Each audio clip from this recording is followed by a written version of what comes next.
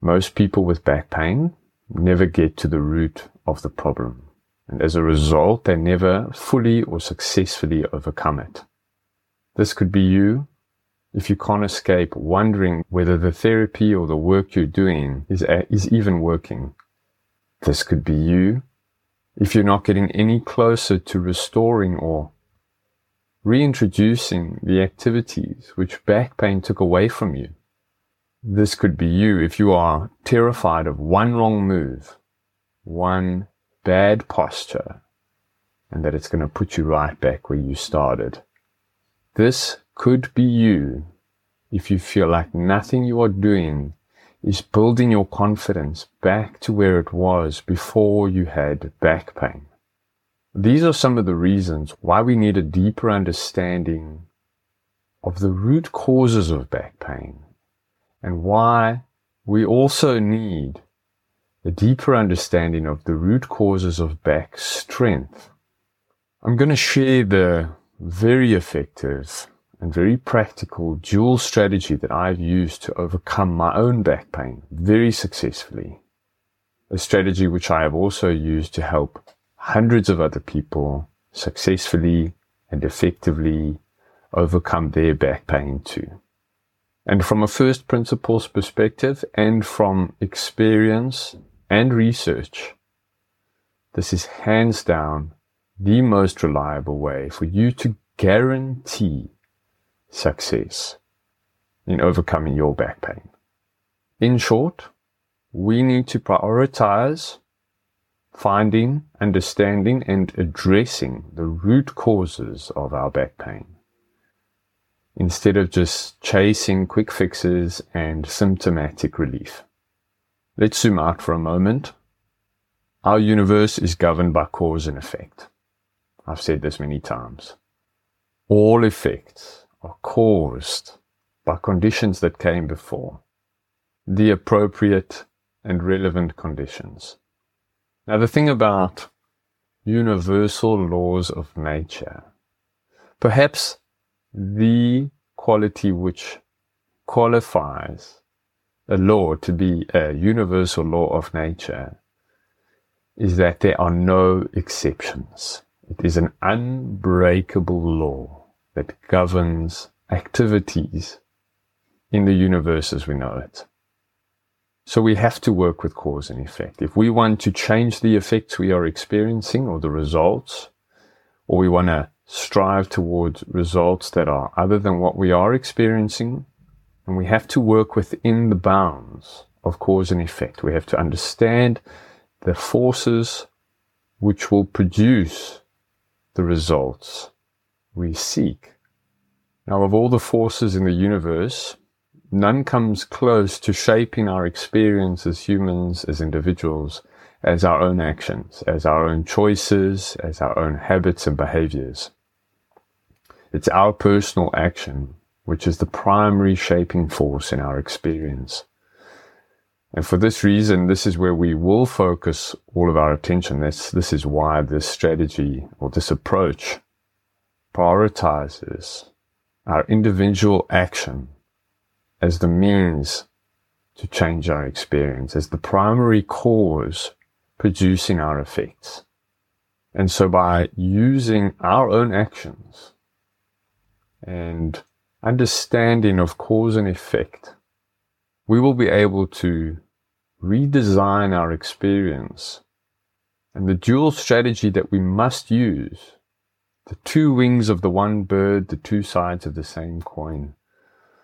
One is to remove or reduce causes which are creating unwanted effects, harmful causes and effects. The other wing is adopting or improving causes which are producing wanted effects, the beneficial, the healing causes and effects. Now we're going to take a look at each of these, the beneficial or wanted causes and effects and the harmful or unwanted causes and effects. First, we're looking at the beneficial or wanted causes and effects. For some reason, this is much easier. This is much obvious for most people. we realize that for something to change, we need to do something. We need to do something about it, because that's how we're going to change it. It's through our action, adopting some new actions which are missing and will cause the results we want. And this is true. Two of the major things we're going to change regarding back pain are the structural weakness that we've adopted or inherited from sitting excessively over the course of our whole lifetime. And sure, we need to perform some sort of movement practice, some exercise program to load the structures in the way they've been missing, load the structures appropriately, and then allow them to recover, to grow, to strengthen. This is almost always a process of adopting the specific intelligent exercises we need to develop the strength and to cause the growth in the structures which have become so weak. The same is true for our neurological development, our coordination, the skill, and the complete lack of awareness and control that we've also inherited from sitting, which leads to the poor movement patterns that we experience or that we exhibit in our daily life, which lead to the excessive breakdown which causes back pain. And in order to address this coordination, we need to adopt also movement practices which give us the opportunity to practice, to refine, to improve certain movement patterns, skills, coordination, to develop the awareness. And this comes from introducing things we have been missing, specific practices or exercises which give us the chance to develop in ways we are missing development. And so I see a lot of people engage in this. They know that when they have a problem, they go seek the application of something which is missing, whether it's physical therapy applied to them. This would be seen or interpreted by most people as taking an action to produce a result, to produce a beneficial result. Or if it's taking medication, this might also be perceived as taking an action to feel better, to improve our experience. Or going to have a surgery, much the same. We're going to make a physical change that will improve the situation beyond where it is now. This sounds like taking action or producing causes to get us towards the effects, improved effects from where we are. These are somewhat true, not nearly as sustainable or effective as a well-defined or a well-designed movement practice. However, they would probably fall under this category. But what I see most people really struggle with is the other wing of this bird, the other side of this coin. And this is reducing or removing unwanted causes which are producing unwanted effects.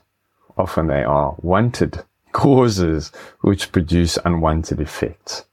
Let me explain. Now, what I believe is the reason this side of the strategy is much more difficult and missing from most people's approaches in their therapeutic plan or recovery plan. And this is because our problem, the condition or the issue we're facing, and if we break things down for a moment, we've got causes producing unwanted effects and we've got causes producing wanted effects. And there's continuously this balance, this harmony that needs to be maintained. We can't possibly only have one side of the spectrum. Life just doesn't work like that. We're constantly exposed to stresses and placing demands on our body and dealing with different threats and challenging conditions. But the balance of the healing versus the harmful is something we would like to achieve, and definitely push it a little bit, push ourselves across the spectrum a bit more towards the beneficial side, the wanted side. And so even on a microscopic level, what a lot of us are, how our body is working is this balance of breakdown and repair. Our body, by being a dynamic, alive system, is never static. Cells are maturing, they're aging, they're dying, they're being replaced, structures are being loaded, being strengthened. And when they are loaded and strengthened, this is also a process of applying load, stressing the structures, causing microscopic damage, and then this leads to the growth and repair, which leads to strengthening.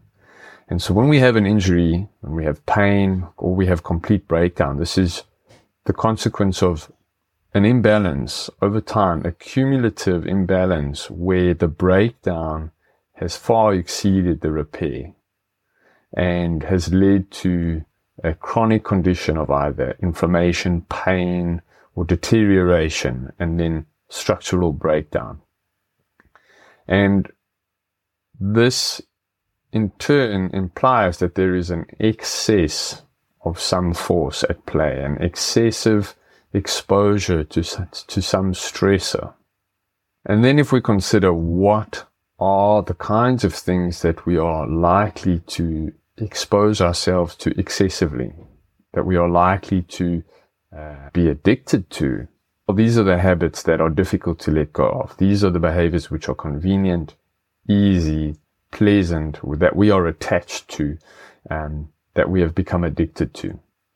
These are often the behaviors which need to be addressed for us to reduce some of the excessive causes, the causes creating unwanted effects. And because these behaviors are so convenient, are so pleasant, are so easy, whatever the reason is that leads us to excessively engage in them, even over long periods of time, it's the same reason that we then find it extremely difficult to let go of them, to reduce them, to change them, to improve them, because these habits have become deeply ingrained. These conveniences have become deeply ingrained or familiar. And so changing them becomes really difficult. And it's quite fascinating. I don't know if this is also the exact reason that I see most people pursue their recovery or their therapy through the lens of doing something to make a change instead of abstaining from something to make a change. And it's almost to the point that most people have blinkers on. And even when I make this clear, there is a certain denial. And people simply just do whatever they need to avoid addressing these causes which they are so attached to. And in this specific scenario, when it comes to back pain, the unwanted cause is sitting. And this is a tricky, difficult beast to address. First of all, I think it's impossible to completely escape it. You would have to not drive in cars anymore. You would have to not use public transport, planes. You would have to never use a bicycle, sit in a meeting again, sit for meals, sit on the toilet. Sitting is inescapable. So it provides a challenge which demands us to be intelligent about it. So then how do we improve our sitting? How do we reduce our sitting so that we're not sitting unnecessarily, excessively? How do we improve the quality of our sitting so that when we are sitting, it's less stressful? So this is the kind of approach we would have to deal with when it comes to sitting. But asking people to change their sitting habits is a huge ask. You are someone who's been sitting lazily, slouched, without awareness, unintelligently for 10, 20, 30, 40, 50 years. Say, now let's do this differently. Let's be active, let's be aware, let's do it as little as possible. Let's bring awareness to this activity, which by definition has allowed us to become completely unaware of our body while we use it. That's the point of it. We can forget about our body. We can use no effort or awareness to maintain a somewhat useful posture. And that's what sitting gives us. And so to change this, especially when it's around us all the time, the kind of diligence and motivation, discipline that it requires, it's a big ask. Now, what is important about this dual strategy? Firstly, I have learned over and over again Trying to solve the problem through one of these lenses, through one of these approaches, is not enough. You can do your therapy till the cows come home, but if you don't address or reduce the insult itself, if you don't remove the poison causing the problem in the first place or reduce it to a manageable degree, you can do your exercises and it probably won't change. You can go have your surgery and you might feel better temporarily, but your problem will come back. And if we think about it for a moment, when we exercise and we are doing some of the good work to strengthen and develop the skill, exercise itself is a stress which we also need to recover from.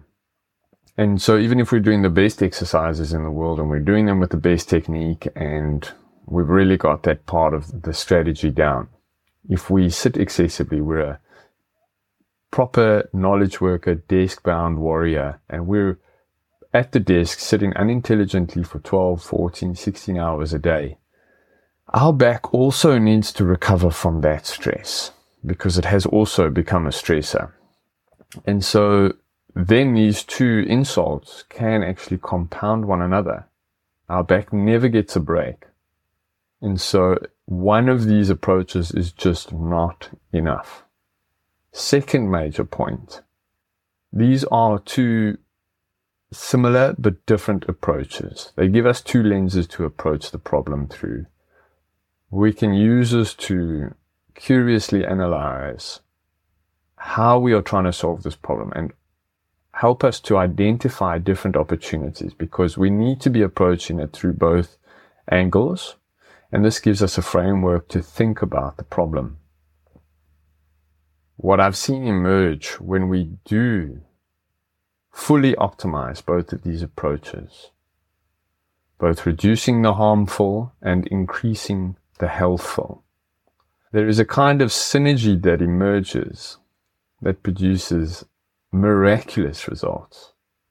A kind of synergy that I don't see applied often enough, that I don't see realized often enough.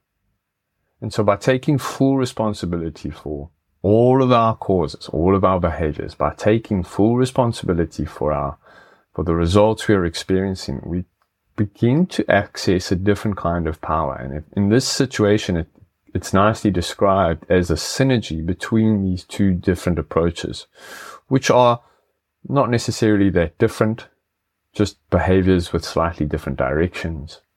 But there is a synergy that takes us to a whole new level of possibility where our recovery becomes extremely reliable and our success becomes guaranteed. And it's because we have a much fuller, more complete understanding of the forces at play. And we have complementary forces working for our benefit. And we understand that we have dealt with the forces which were causing our problems in the first place.